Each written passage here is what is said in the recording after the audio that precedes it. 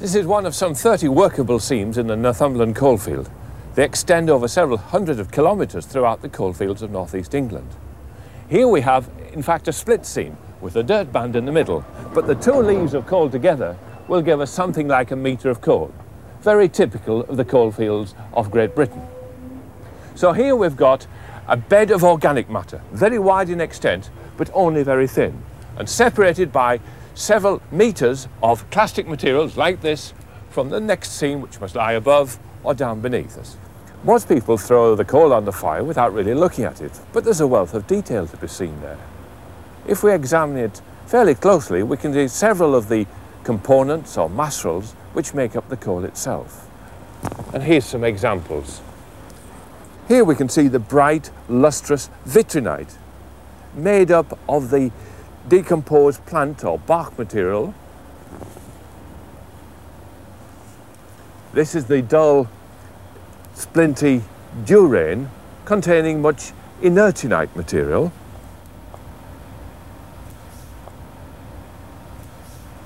And here we can see the charcoal-like powder which is believed to have been formed in forest fires. But that is the organic matter in the seams. There is also the impurities as well.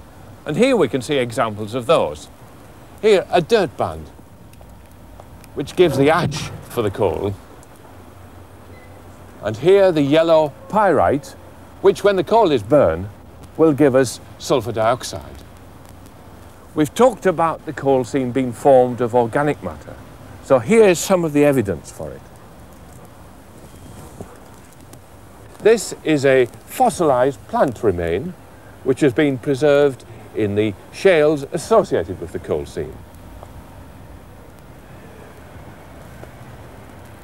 And in this specimen we can see rootlets of the plants in which originally grew to form the coal seams and which have been preserved in the clays underneath the seam, so indicating that this was a fossil soil. Above the seam there are a series of sedimentary layers of mudstone and sandstone until we get to another seam. So here is a cycle of deposits: soil, coal, sediments, and then another coal. In this part of the world, this sequence is repeated at least 5 times below and 20 or more times above. But this isn't just a regular pile of continuous sheets on top of one another. We said you can trace a seam for several kilometres, but locally, look at this here. What happens to our top leaf? Here our top leaf is missing completely. A river channel has cut down through the sediments overlying the coal seam and has cut away the coal seam itself. This is a washout. And elsewhere on the site, we have seen a seam split into 2 separate beds, a seam split. So, in what type of environment would this diverse and rapidly changing series of sediments be deposited? Coal-forming plants, it's thought, thrived in very flat, coastal, swampy areas, with soils at or below water level. Gradual subsidence allowed dead plant material to accumulate in the anaerobic waters to form peat.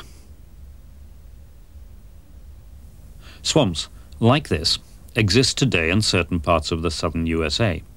But in Britain, some 300 million years ago during the Carboniferous period, the swamps formed between the distributary channels of huge delta complexes. The channels brought vast quantities of sediment from distant highlands and built up high mud banks running above the swamp level. If these banks failed, escaping water would cut through the soft swamp deposits, causing a washout. Often sand or silt would be deposited here, and the channel would change its course. Water, however, was not always confined to channels. During floods, fine sediment was deposited all over the swamps. These produced the muddy dirt partings in the coal, and occasionally the sea covered the delta, and this left fossiliferous muds, known in the coalfields as marine bands.